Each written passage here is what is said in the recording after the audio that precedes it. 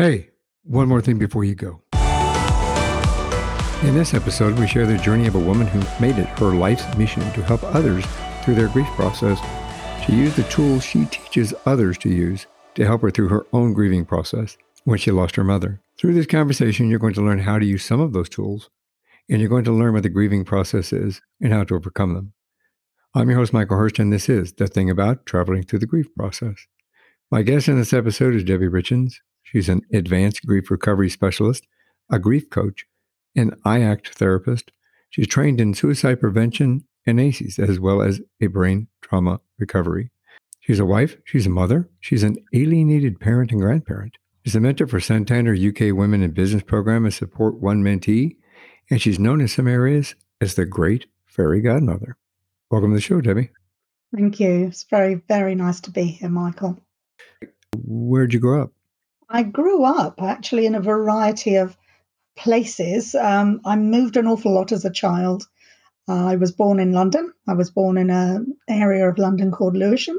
And when my parents separated, I was then moved out to Wales very briefly to go to school in the snow, which was an experience because I'd never seen snow before. And then I was brought back to Reading, and I did my main growing up in Reading. So Reading is about an hour and a half from the City of London. Yeah, kind of out in the country, maybe?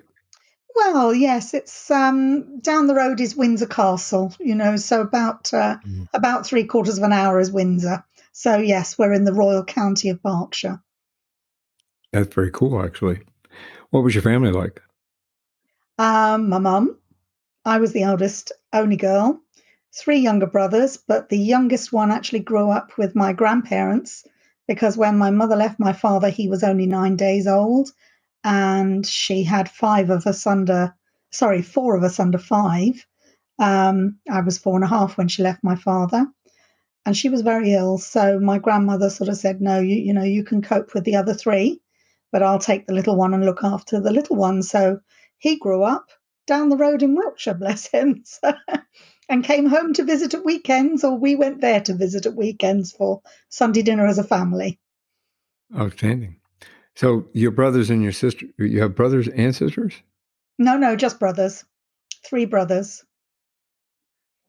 I've got a brother, younger brother, and an older sister. Mm-hmm.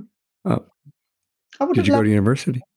No, I'm sorry? I didn't. I would have loved a sister. I had many friends that became like sisters when I was a child, but that wasn't to be. And I have a lot of adopted brothers because of all my brother's friends. And I say that works too. I'm the honorary uncle of many of my daughter's friends because they didn't have an uncle, believe it or not, in some of their families. So I'm the honorary uncle, which is great. Yeah. And they still call me uncle to this day, which is kind of cool. So you're a wife and you're a mother and a grandmother. Yes. Yes. And I'm really blessed. My lovely partner, he's my second. And until I met him, I didn't actually know what being loved was about. Really, truly loved and really, truly supported and cared for. So the last nearly 14 years have been quite a blessing. And with him coming into my life, I have a stepson and this beautiful granddaughter who is 11 years old, going on 1100. And now she's taller than me because all that side of the family are giants. So it's very strange. With COVID, she was at this height, and then all of a sudden she was at this height, and now she's up here, which is it's quite strange. And then my own daughter, she's now 30. She has 2 children who sadly I don't know. My eldest granddaughter is 6 years old, and the youngest one will be 4 in September. I'm assuming in the bio that you sent me and some information that I had read that you're an alienated parent and grandparent. So is that where that comes into play? Very much, yes. As I started to go through my divorce, I was separated from my daughter within 24 hours of saying that I wanted a divorce. that I couldn't live in the situation that we were living in anymore and that it was making me very ill. And at 5 weeks, when I was forced from the house with behaviors that were really intolerable, she had changed from the sweet, loving-natured child that I'd known for the first 14 and a half years into someone I didn't recognize, snarling, unpleasant, unkind. And it was really quite shocking to see the change. But at that point, I hadn't got any idea of what had been going on to turn her into this place of pain. And she wouldn't let me help her. So I had to come away. And it was very, very hard. It was really heartbreaking. But it was also, I think, a very salutary lesson in actually having your ears wider open than you expect and need to have them. Yeah, I know. It's family, especially ones that are separated or broken up in certain circumstances. It leaves a scar within us that sometimes never heals. But it wasn't my daughter. It was the language the adults used around my daughter. It was the adults who spoke badly of me and really badly of me. And so who did she please? Did she please the one who had never given her any real attention when we were a family? Or did she break the rules and want to be with me? And she chose to be with the person who had never really paid her that attention when he was at home. So they often say there's a very old adage that you hurt the ones you love most. And children are actually very easily manipulated to do that because they want to please. And I see now from the behaviors that I've learned about, there was an awful lot of pleasing. You know, it is unfortunate that children get caught up in the middle of domestic issues. I myself, I grew up in the same kind of environment, and my parents, especially my mother's side of but they're both deceased, but my mother's side of it, she used the rhetoric and false rhetoric in order to try to turn us against my father, which there wasn't a need for. I spent many years in my law enforcement career. I was with the Domestic Violence Task Force. And domestic violence is not just physical violence; it's also mental abuse. Absolutely. And kind of a situation. And it doesn't just involve a husband, a wife, a boyfriend, a girlfriend. It involves partners, it involves kids in regard to that whole situation. And unfortunately, from the mental side of it, manipulation is a tool used. Yes. And is never acknowledged or worked through. No. So the laws here are in America. The majority of the laws here allow for like joint custody of children. Is it the same thing there, or were you locked out completely? Well, because my daughter was 14 and a half, I had a very ill-educated solicitor, sadly. And she actually said that there would be no point for me fighting for my daughter in court because the court would just take what she said at face value rather than investigating it. And she actually wouldn't go through with it. So I never got to fight for my daughter. I never got That's that. unfortunate. If she'd been a few years younger, it would have been a different story. But because she was on the cusp of being able to speak in a court and speak, of her own volition, I lost that opportunity. I did have a court order that stated that I would have to be given travel information and telephone numbers, etc., for contact if there were any emergencies, and obviously dates of travel. And when he was going to get married again, he sent me a lot of very unpleasant messages via text, demanding the passport because I'd packed it up safely. I hadn't anticipated that it would ever be needed for going abroad because we'd never been abroad together. And he just wasn't interested in holidays. So never occurred to me that he might need it. So I thought, well, I'll keep that safely rather than it disappearing. And the amount of abuse I got was incredible when I asked for the information I needed for the contact order. And eventually it led to him finding somebody to forge my signature for a new passport. Wow. So that they could take her abroad so that he could go and get married in Mauritius, I think it was. I don't know where that's at. No, somewhere out in but he was the type of man that wouldn't even have a free holiday at the seaside where my brother lived. We always Well, went on our own. that's unfortunate. And and when you, as a grieving coach now, would you agree that even in those instances, you kind of went through a grieving process? Hugely. I mean, when I left, I was distraught, bereft, broken. My heart absolutely ached. And for many, many years, I likened the loss of my daughter to having a piece of my heart missing because I just didn't feel whole. And sadly, nobody recognized that I was grieving. In fact, I had a GP when I first moved here to Newbury who actually told me to go away and take my pills because I was a neurotic divorcee. She couldn't see that I was in the deepest, darkest depths of grief. And it really was. Another analogy I used a lot at the time, and I remember it so well, was I felt like I was on the edge of a vortex. And I felt like I was just wobbling and caught in the edge of the vortex.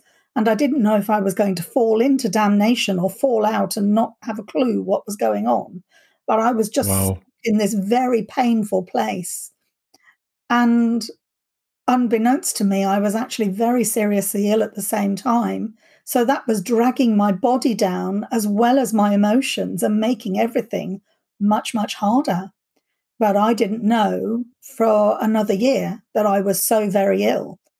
And I actually had a singular gallstone that was just slightly shy of the size of a tennis ball.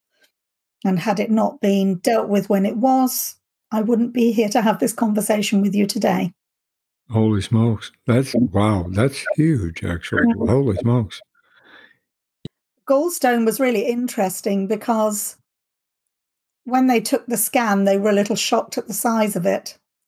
And very interestingly, I'd had a trip to the optician 3 years previously, and he'd seen something because they see everything through your eyes. He'd seen something and he'd sent me to be investigated at the hospital, and the hospital couldn't find anything. So when I told them about that journey, they said, oh, yes, that would have been the beginning of the gallstone. But singular gallstones are calcium. So when the body is in extreme stress and distress, it creates very large volumes of calcium. So singular gallstones are much rarer than the normal gravel that people would have. That's interesting. Especially, the surgeon told me in his 24 years of experience, I was only his second one. Well, obviously, your journey up to that point was extremely stressful and extremely hard on your body in itself. Yeah. There's something unique that you just pointed out that I kind of expressed in some of my other episodes regarding holistic health and practitioners, that the eyes of the body, the eyes of the soul. Yes, and realistically, that just kind of proved that point. In the same thing, it's like recognizing grief, for example, in loss. You can always see it in somebody's eyes. Yes. Before you see it anywhere else. And, everybody smiles and you see a smile, but it's always an empty smile or an empty laugh. Yes. And actually, grief ages you as well. Whatever the form of grief is, it ages you. I had a conversation recently with another specialist who's quite new, and she wanted to ask me for some advice. And she said to me, I'm astounded. She said, we're talking here on Zoom and you look so much younger than your photograph. And I said, oh, thank you. That was only taken 2 years ago. And she said, oh my gosh, you just look so much younger. I would never have said you're the age you've just told me you are. And that's the difference. And a lot of people have said that to me, that they've seen me regain my youthful glow because I've shed so many layers of grief now since I certified to be an advanced grief recovery specialist. So did you have a career prior to that? Did you have a career? I started work by accident in a dental surgery. My dentist rang me up and asked me to go and work for him. So I went to work for him, and I helped to run a very busy sort of dental practice front of house. I learned to do nursing, but I didn't do a lot of it. It was usually when there was somebody sick and I got off reception. And in later years, I supported, in all of those years, actually, I supported my ex-husband in growing his business. So I learned accounting and I learned basic taxation stuff and, all the bits and pieces. And I did his books for years and years, and I did all the ordering and things for him for his business. And then I moved over here to Newbury because there was a position available in a dental practice here. And I was really quite surprised when they said they'd pay me £5,000 a year more than they first thought about. And I was very pleased because it meant the difference to me actually having something to eat or not at the end of the day, So I was very pleased because the financial position I'd been left in with the divorce was that he went bankrupt and I lost everything. And he did that on purpose. Which you had to start from scratch. Yeah, I really did. And it's had a massive impact. But after that, I stayed in dentistry and I took the opportunity to grow in dentistry. So I became a practice manager. And when I left dentistry, I had actually set up a practice, what they call a squat, from a building site. It was half a building site when I went in. And I populated it with staff and dentists and patients and hygienists and, all the materials and equipment, and ran a very thriving diary, which I'm very proud of because, that's no mean feat, basically, going with an empty box and there you go, get on with it, which I did. And it was really good fun. And I really enjoyed dentistry until I started to work for dentists who were, let's say, a little left field and weren't really being as moral as they should have been about the way they treated their patients. And I didn't like that. So I came away from it. And at the time, my now mother-in-law, bless her, she's now dead. She was in the early stages of being diagnosed with Alzheimer's. She was disabled. And she was in a very difficult place of why me and just getting herself in such a stew. And she really needed some support. So I said to Simon, I'm having a really bad time in dentistry and actually I can't do this anymore. And your mum needs me right now. So if you don't mind, I'm going to stop for a little while. And he was incredibly supportive. And that's what I did. And then for our sins, we set up a bra making business. And that grew for 6 years. And that was a bespoke bra making business. It wasn't just off the peg.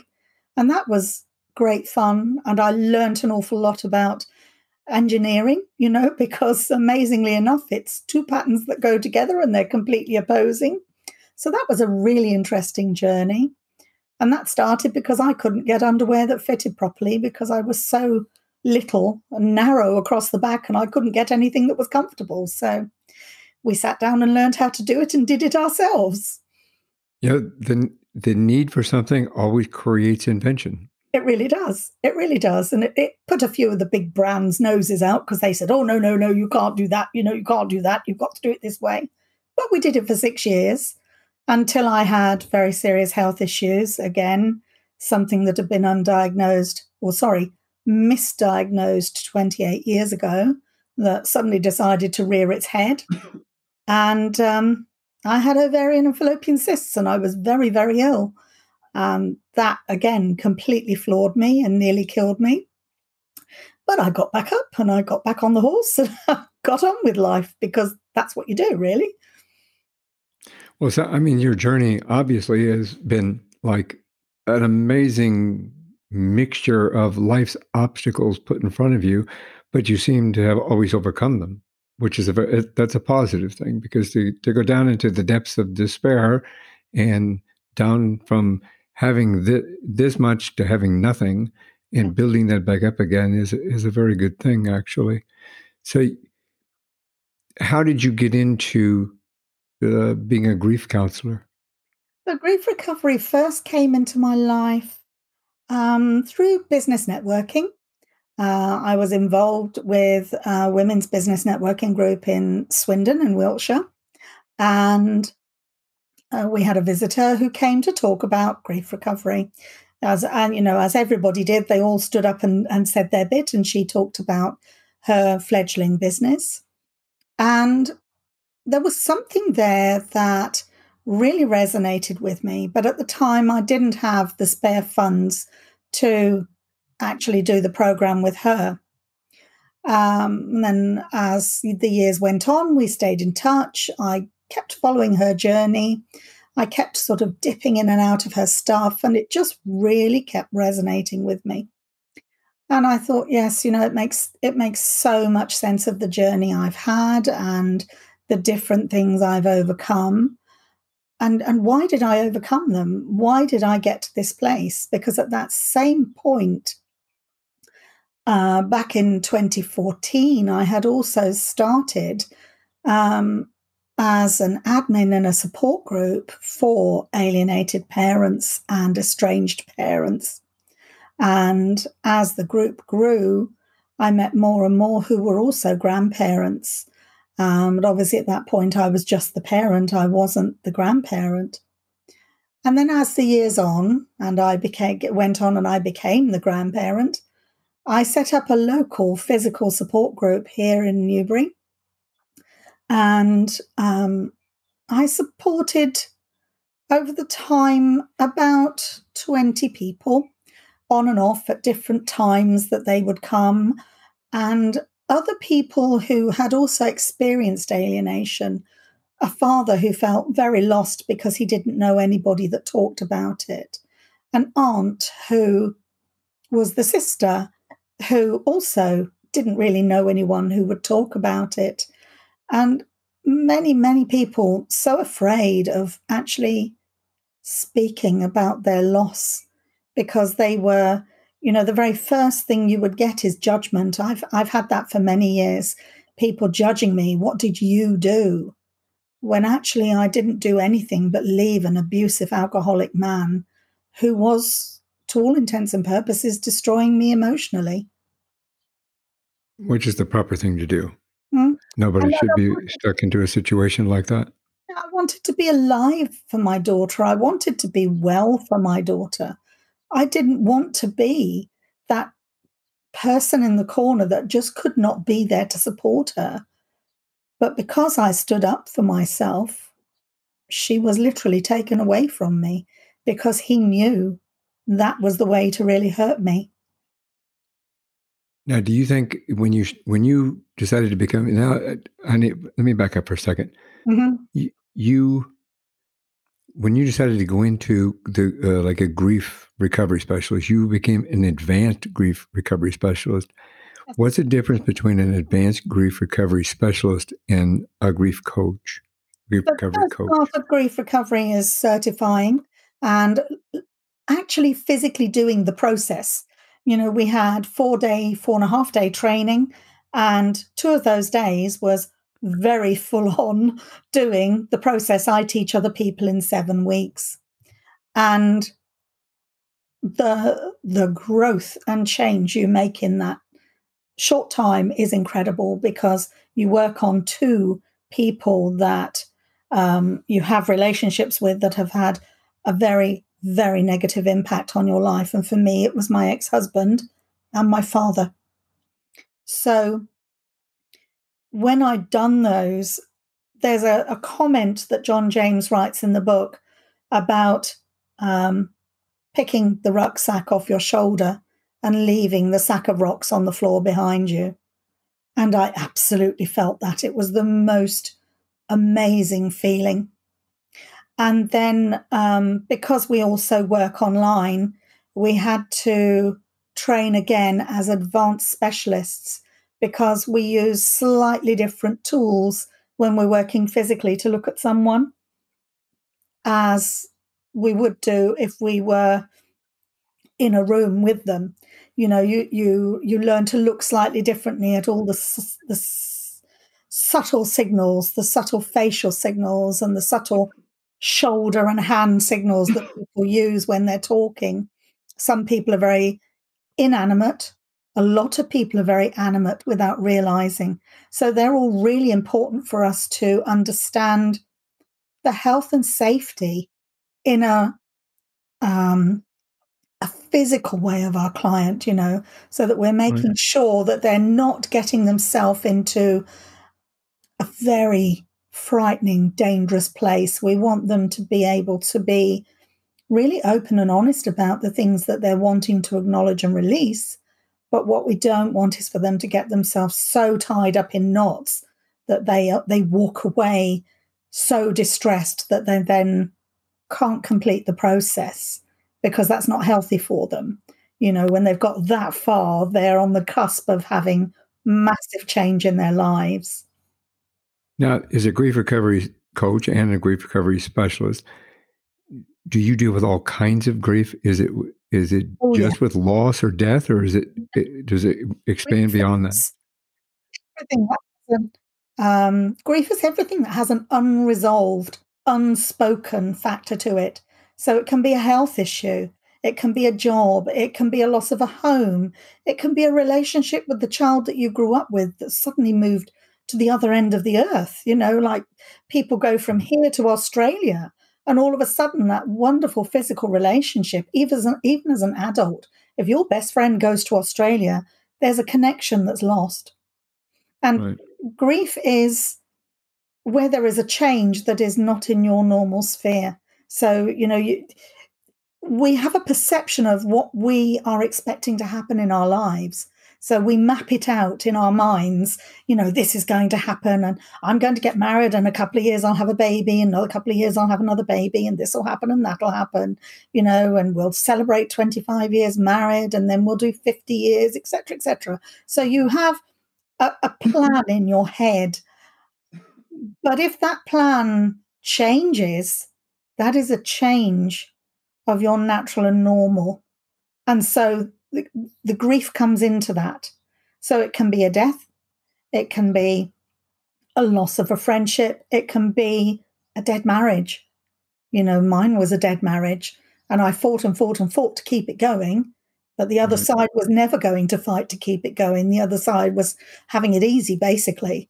You know, he was having his cake and eating it, and I was the one that was doing all the hard work. And it's not because I want to take a badge, but actually I did work hard, you know, and I did keep food on the table and the bills paid. And I did his business and I worked. You know, and a lot of people are under all of those pressures, and that brings grief because you're not having the life that you thought you were going to have. And that's where it comes from. And I think that, recognizing that grief, what would you recommend? I mean, what kind of things should we be aware of in order to recognize it, whether we're experiencing it or whether somebody's from the outside looking in? Often it's behaviors and language. So if you're using the words anger, anxiety, distress, bereft, they are all words of grief. Anger especially is a big word of grief. And a lot of people don't recognize that at all, especially men. They'll say, I'm angry. But they won't necessarily equate that to the fact that they're grieving the loss of something that's important to them, because they don't necessarily know how to acknowledge it. And children will do it. If they don't have the language because they're too young, they will behave in a different way, because they're trying to get attention and they're trying to get people to understand them. So, when they're having their terrible 2s, 3s, and 4s, it's usually because nobody's listening to them and they're trying to express themselves, but they don't know how. And this goes on with alcohol, it goes on with drugs, whether they're prescription or whether they're, the other side of the coin. Right. And various other things. Some people use exercise as a form of restricting themselves and holding themselves together rather than a comfortable exercise, which is what it should be. So they're almost using it as a tool to flagellate themselves with. Yes. Yeah, and that goes, for so many things: eating, shopping, fantasy. People disappear into fantasy. And another one actually is sex.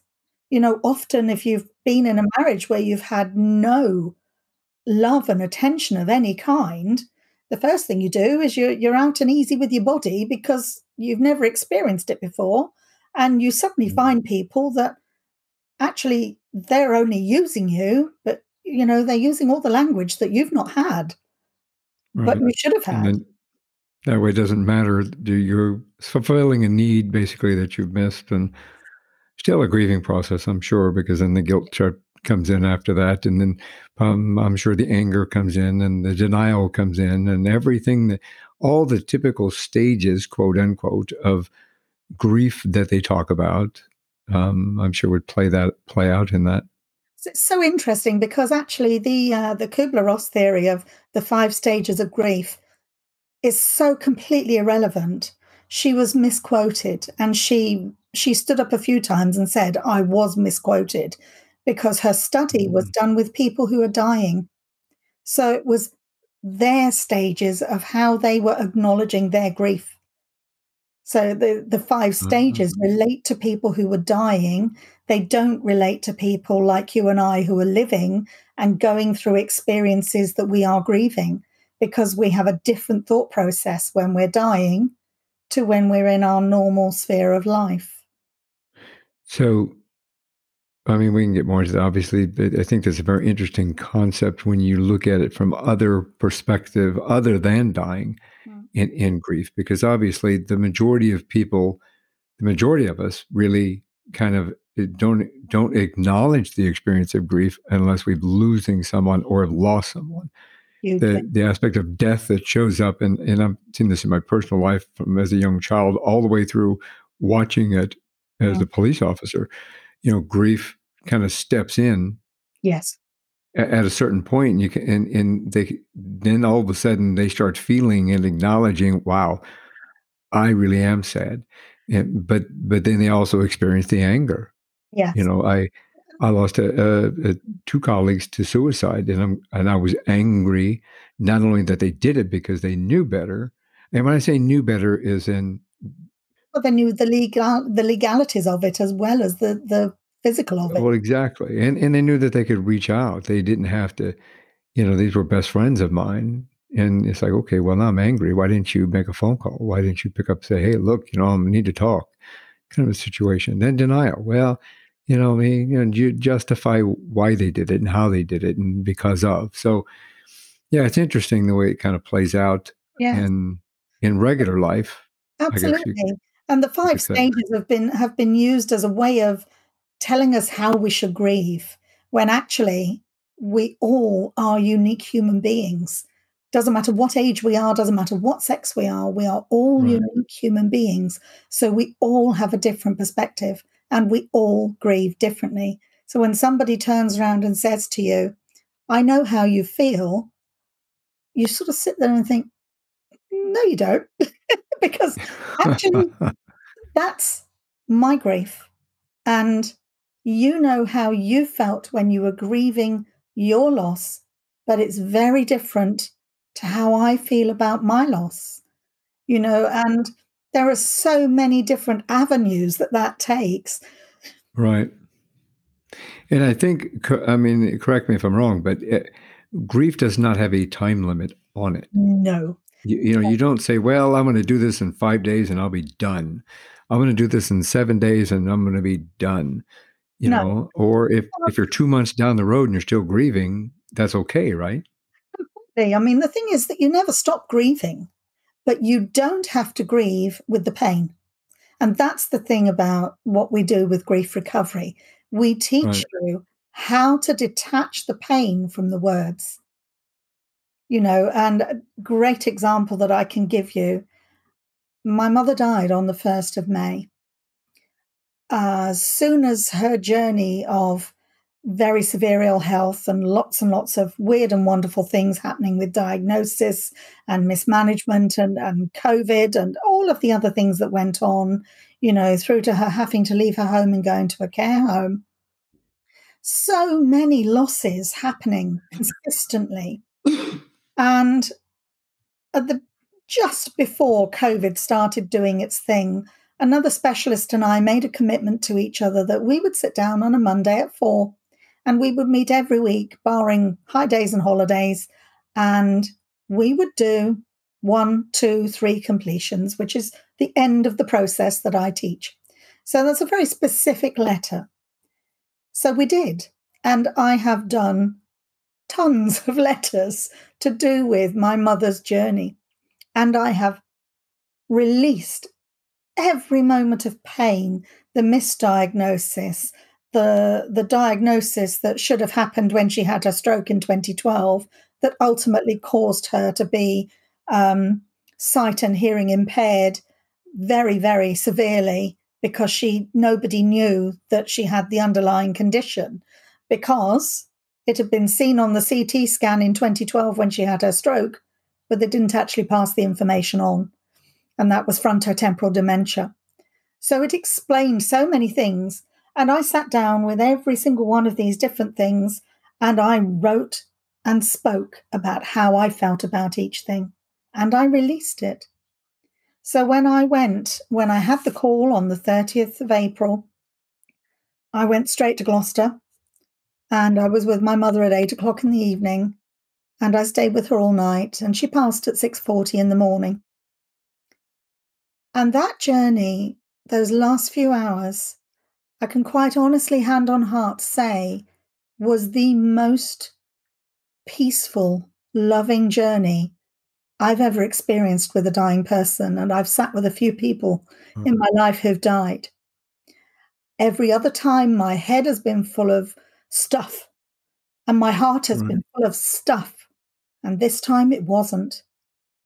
And the journey with my mother's death was just the most extraordinarily peaceful and, dare I say, joyful release. And I still, for days afterwards, I was pinching myself thinking, gosh, and then I spoke to my friend whose mother had died before Christmas, who's also a specialist.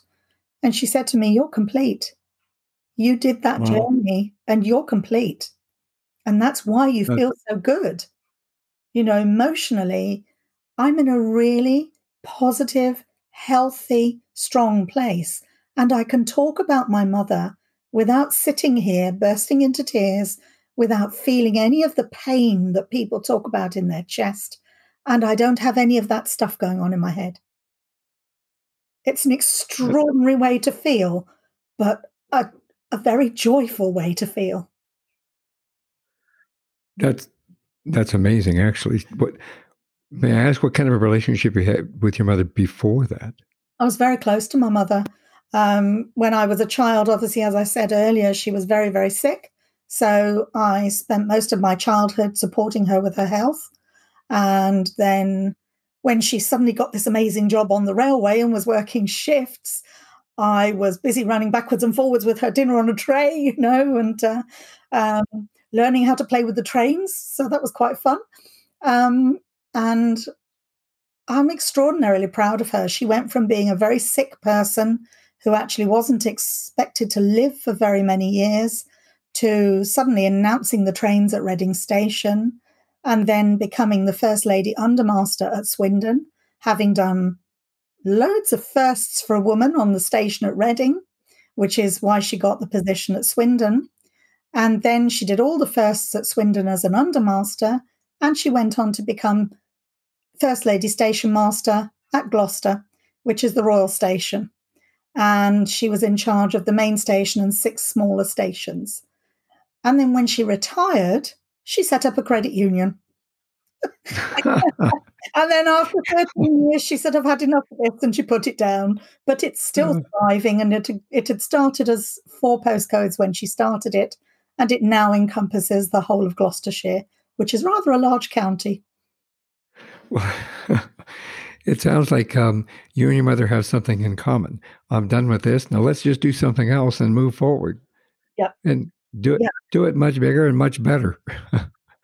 That's interesting. Get that from her. She's an amazing example of how you pick yourself up out of the really toughest of times, and you learn never to say no. It's a bit like Richard Branson. You learn never to say no. Yeah, exactly.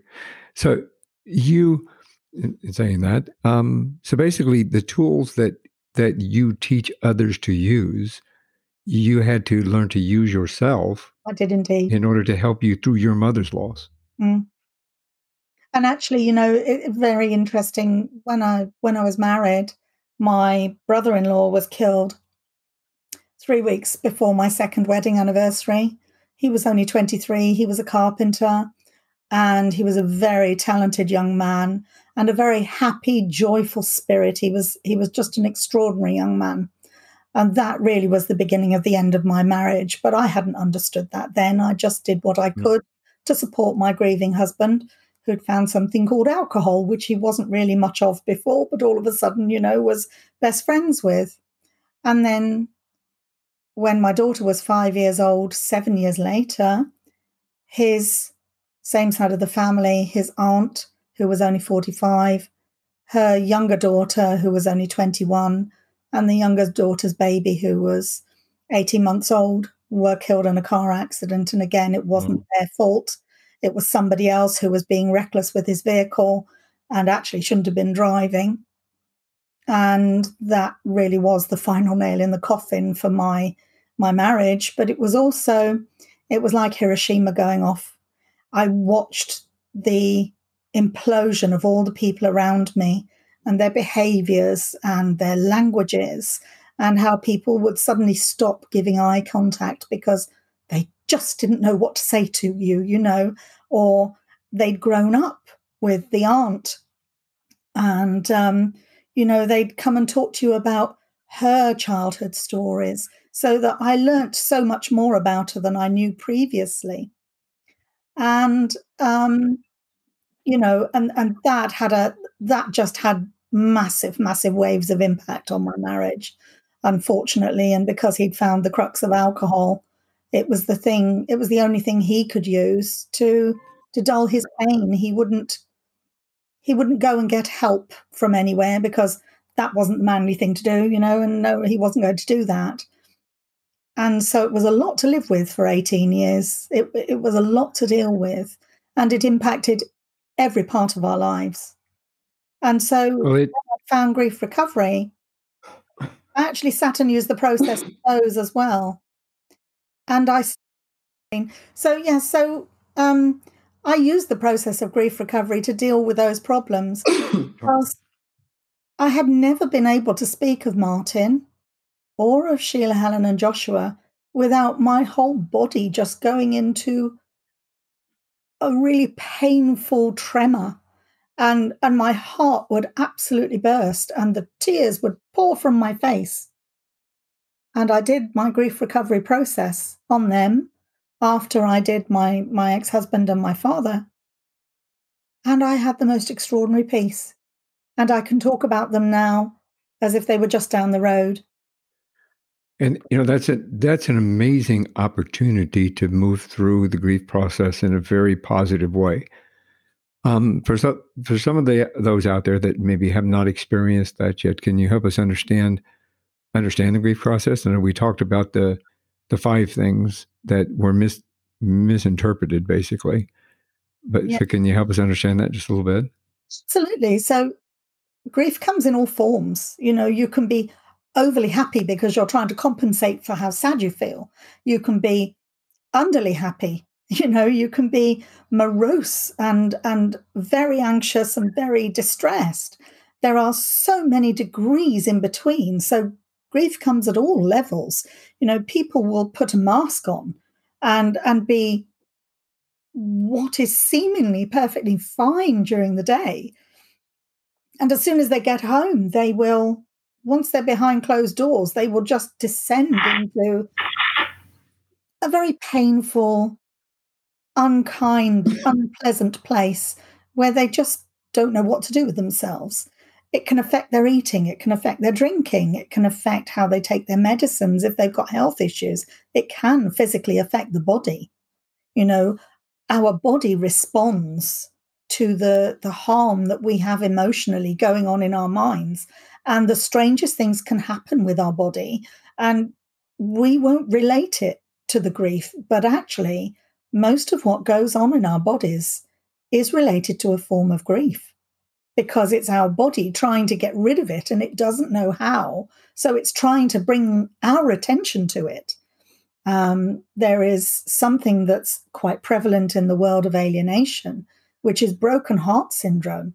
And that is actually overexertion of emotion, and the heart just can't cope with it anymore. So people end up tachycardic, etc., etc. But actually, there is nothing the surgeons can do for broken heart syndrome. It can be managed with drugs. And I've lost 2 friends to broken heart syndrome. And it's heartbreaking, to know that our emotions can be so destructive to our bodies. If only we knew. It's interesting because when you think of a broken heart, most people say just, get over it. There's other fish in the sea. Go out and find another. It's not that hard, kind of move on. And that's interesting. You can actually have a broken heart. It goes back to the loss of replacing. Go out and find yourself another boyfriend, girlfriend, partner, whatever it is. Go and buy yourself another dog. Go and buy yourself another cat. We'll get you another hamster. Don't worry. It's not addressing the grief. It's just putting a sticking plaster over the problem. So if you go through a divorce and you don't deal with the stuff that's going on inside you, you're going to go into the next relationship and it's not going to be as successful because you're still carrying the stuff with you and you've taken it into your new relationship thinking, oh, I'm all right, I'm fine. And then the cracks will start to appear, but you don't know what it's related to. What kind of tools would you recommend if somebody is suffering? Is suffering the right word? We should say experiencing. Because it can be, you can say experiencing or suffering, because it can be a very physical thing. I can remember how my chest would hurt when I spoke of Martin or, Aunt Sheila. My chest really hurt, and it hurt for many, many years until I found how to detach the words from the emotions. So I no longer had to carry the painful emotions. So it can be suffering because it can be really debilitating. Grief can be very debilitating to the point that parts of your body can stop working properly. You might start to have terrible, terrible problems with your back, which impede you walking or stop you using your arms properly. And it's all emotionally linked. But your body is saying, well, I'm trying to stop you, but you're not taking any notice of me. So the tools are, what we teach people, first of all, is we teach people how to acknowledge language and behaviors. Because when you start to listen to the language of grief and the language that people are using and the language you've used yourself, you suddenly sit there and go, oh my goodness, yes, I really get that.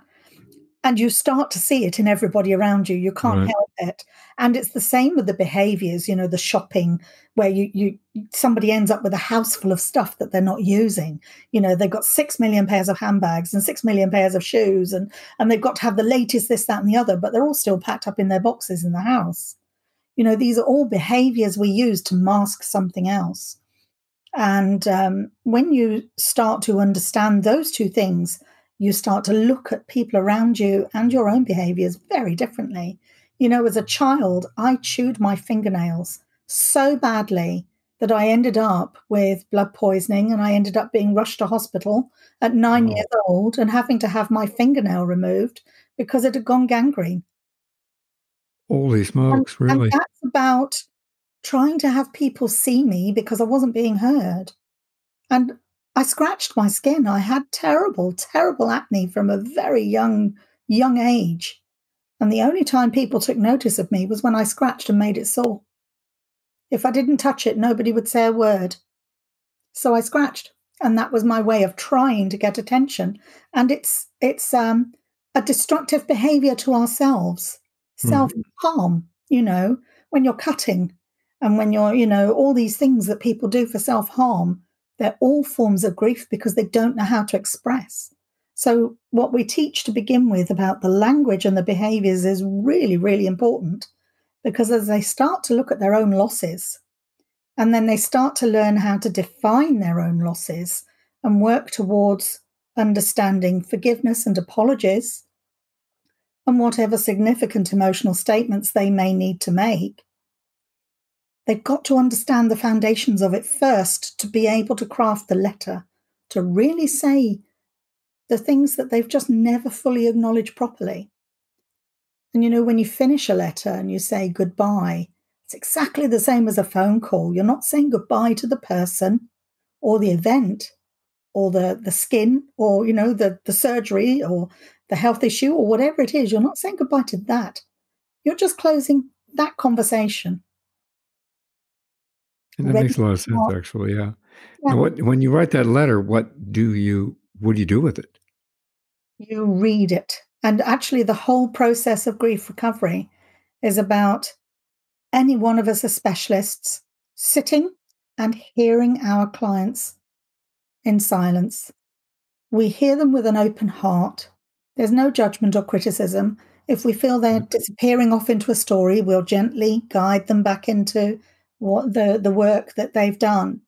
But it's about giving that person the place to express safely, securely, and to be heard, to be witnessed. And as they start to do that journey, you start to see the changes on their face. You start to see the way they sit more proudly in the chair, the way they stop fiddling with their fingers or with their hair or their glasses or whatever it is. Whatever those little things are, they calm, and you start to see them grow. And usually, by the time they're doing their relationship graph, they're saying to you, "Oh my gosh, I feel so different. I'm already starting Right. to feel change." And then they've got the letter to go and they get to the letter and sometimes it's immediate. Sometimes you see that change and it's like the sun coming out. It's beautiful. Sometimes it takes a few days because your subconscious has to learn to process it all and let go of it. Oh, And that's what we're doing. so to the I guess I would ask if somebody's experiencing grief or loss or have just lost somebody, Mhm. do you think that's the first step, or is there something that would lead up to the letter? No, it's actually really important to do the whole process because the whole process it's like a guide to guide you to where you need to be to write the letter. To be able Right. to understand that there are things you need to forgive. It's been scientifically proven that if you take at least 1% of responsibility with forgiveness and apologies, you can release your grief. But you have to be able to take responsibility. If you don't take responsibility, you will never get past it. In my Yeah. experience, when I'm working with my clients and also with the many completions I've done myself, you do your forgiveness. And as you're working on your forgiveness, it's like the other side of a coin. Up comes the apology because you can suddenly see, oh, actually, I can apologize for that. I can forgive you for that. And I can apologize for my part in that. And Oh, that that's interesting. that's really important. But I've never yet worked with a client where I haven't had one thing pop up alongside the other. And they can be the same subject, but the different sides of the subject. Different sides of subject. That's interesting. From different kind, yeah, different up. Yeah. That's you're making me think a little bit more about.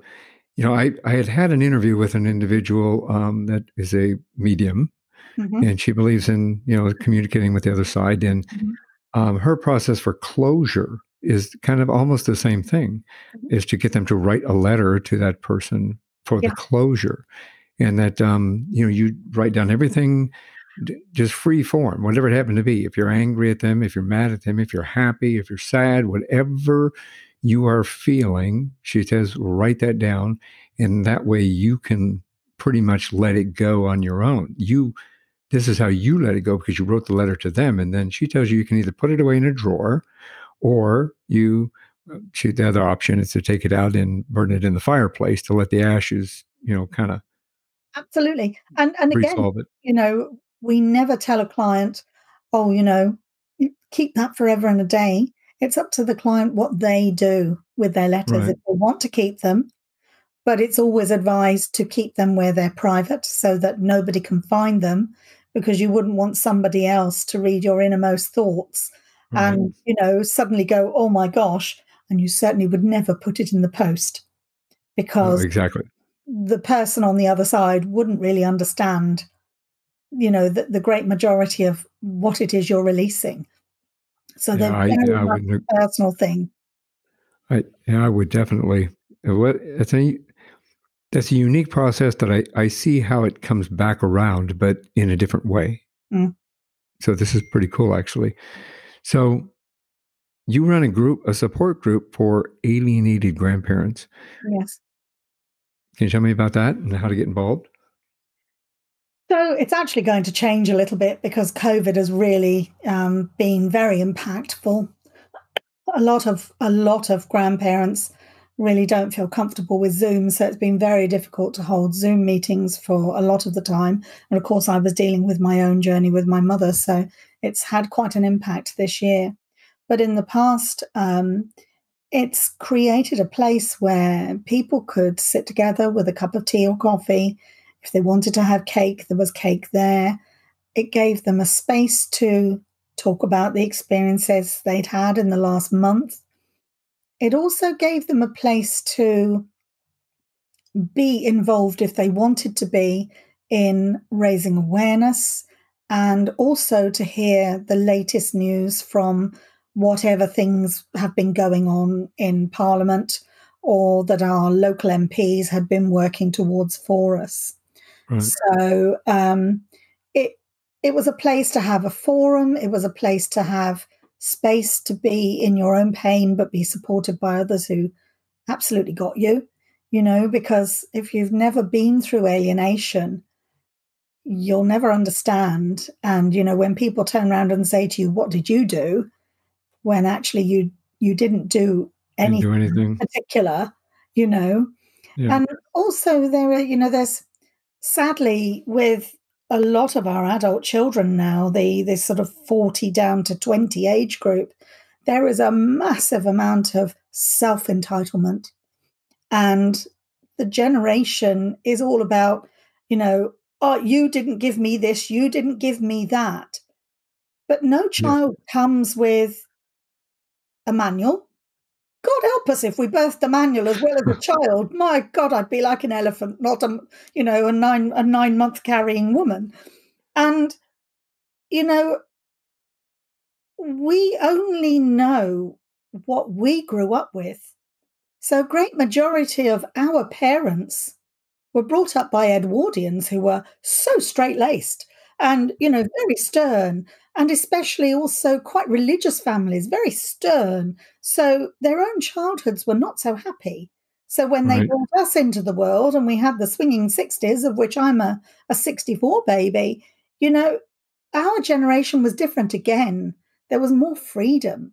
And so a lot of parents abdicated doing anything because they didn't know how to parent.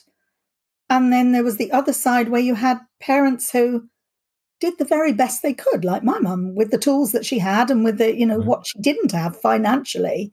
She did what she could do for us with what she had. So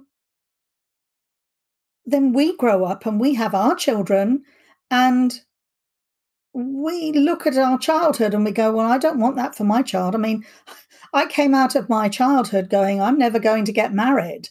And then, and I'm not going to have children because I had such a tough time as a kid. Right. And I did not want to revisit that. And then, more fool me, I met my ex-husband, and my mind changed. But my mind changed the other way. I'm never going to go through a divorce. So I'd already set the belief that I was never going Right. to go through a divorce. I was going to stay in that marriage come what may. And I did. And it was to my detriment. And it was also to the detriment of the relationship with my child. And I tried really hard to protect her from his alcoholic outbursts and his behaviors. And there were times when she stood between us and said, Daddy, don't do that to Mummy. And it was a horrible place to be.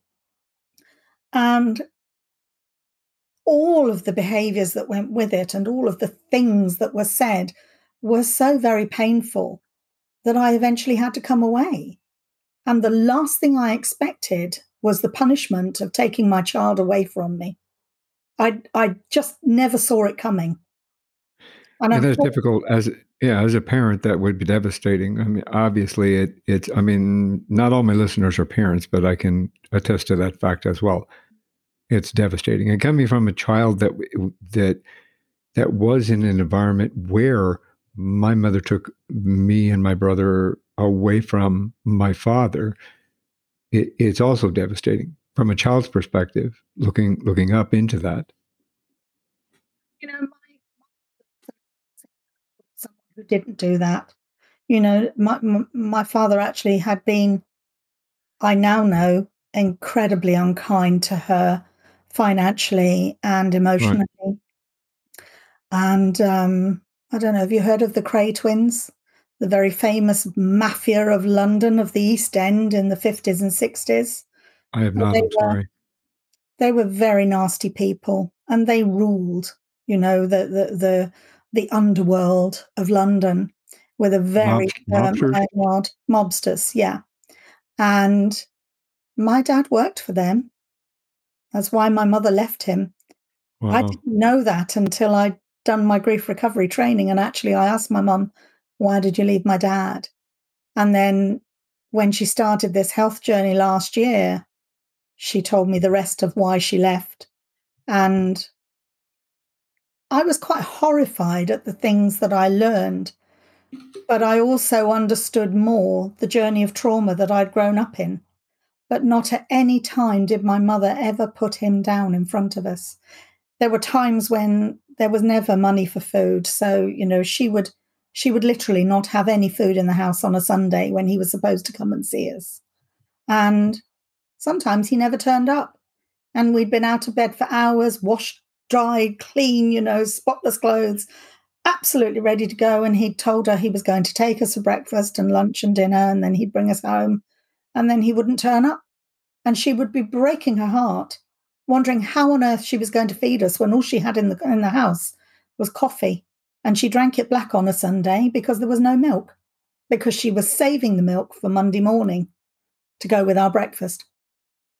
Yeah, see, that's what a journey to come from that to where you're at now. Mm.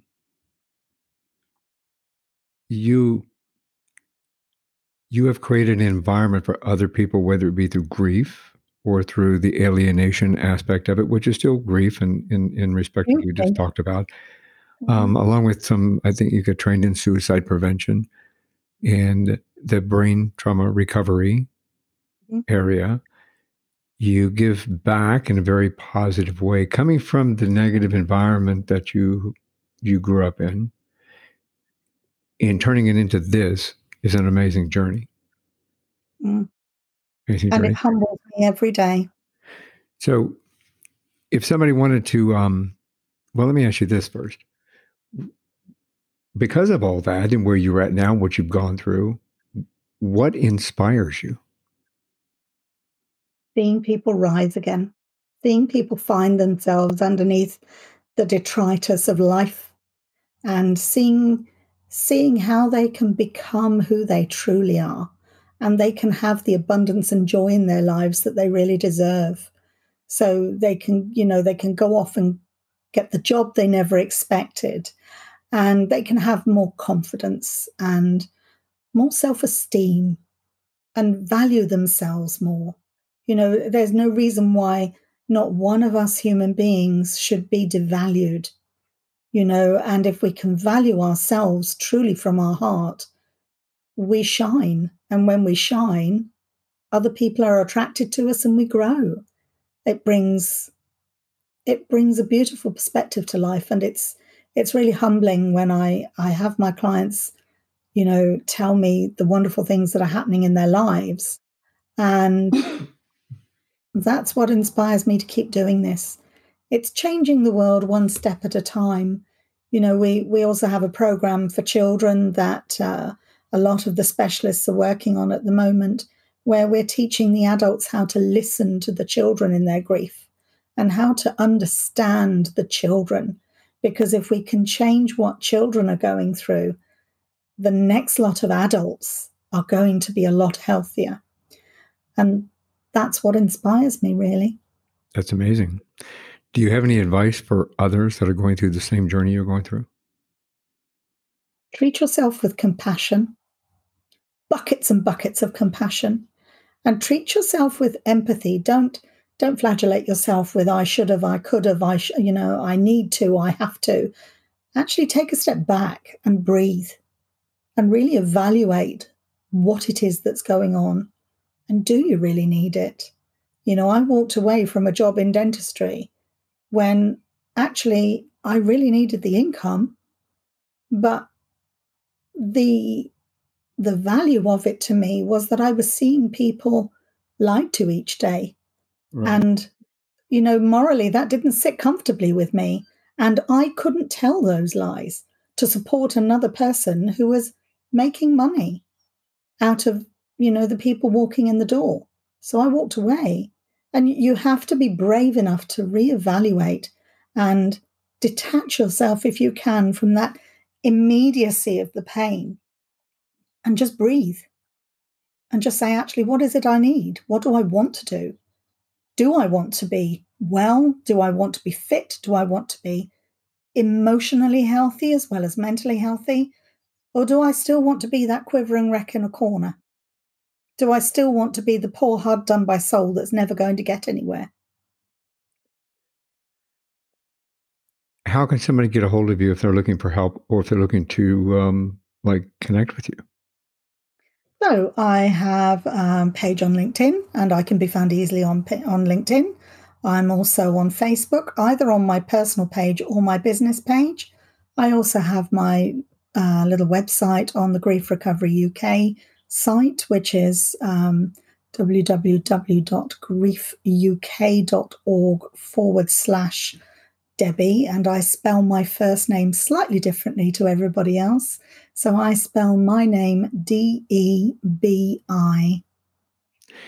And is that worldwide, or is that just restrictive to not your name? Because I work online, I can work with clients all over the world, and I have done. I've had a couple of clients in the US, and in fact, one who I'm working with at the moment, who's out in Oklahoma, who was extremely bereft, had been through a very painful, destructive marriage and ended up losing connection with her children because he took them because he could. And there was an awful lot of abuse. There was an awful lot of punishing self-talk and a lot of disconnection and a lot of misunderstanding. And she sat and did the journey with me, and she said for the first time in her life that she actually was feeling heard, whereas she'd been to all the different counselors that you have in the US and the therapists and the church counselors and therapists, and she'd felt very unheard. And she messaged me the other day to say that her daughter, who she thought absolutely hated her and was in such a terrible place, actually is reconnecting and was saying, Mum, I was trying to reconnect with you and you kept pushing me away. But Mum kept pushing her away because she was so terrified and so fearful of all the incidences she'd been through before. And this is where the misunderstanding comes in as well. It's also a form of grief because you put up barriers that are painful barriers. And those barriers cause a lot of harm, and now her children, 2 out of the 3 adult children are starting to gravitate back into her life. That's outstanding. Outstanding. I will have links to all of those in the show notes for you, so that's easy for people to connect with you. And this is One More Thing Before You Go. So is there any words of wisdom that you'd like to share with us before we go? Be yourself. Always be yourself. Don't put a mask on and hide behind it, because in being yourself, somebody else might have the courage to put their hand up and say, I need help. Amazing. Outstanding and profound. Debbie, thank you very much for sharing your journey with me. I really appreciate it. I appreciate the tips, the experience, the knowledge, and the sharing. I appreciate you for what you do for the world.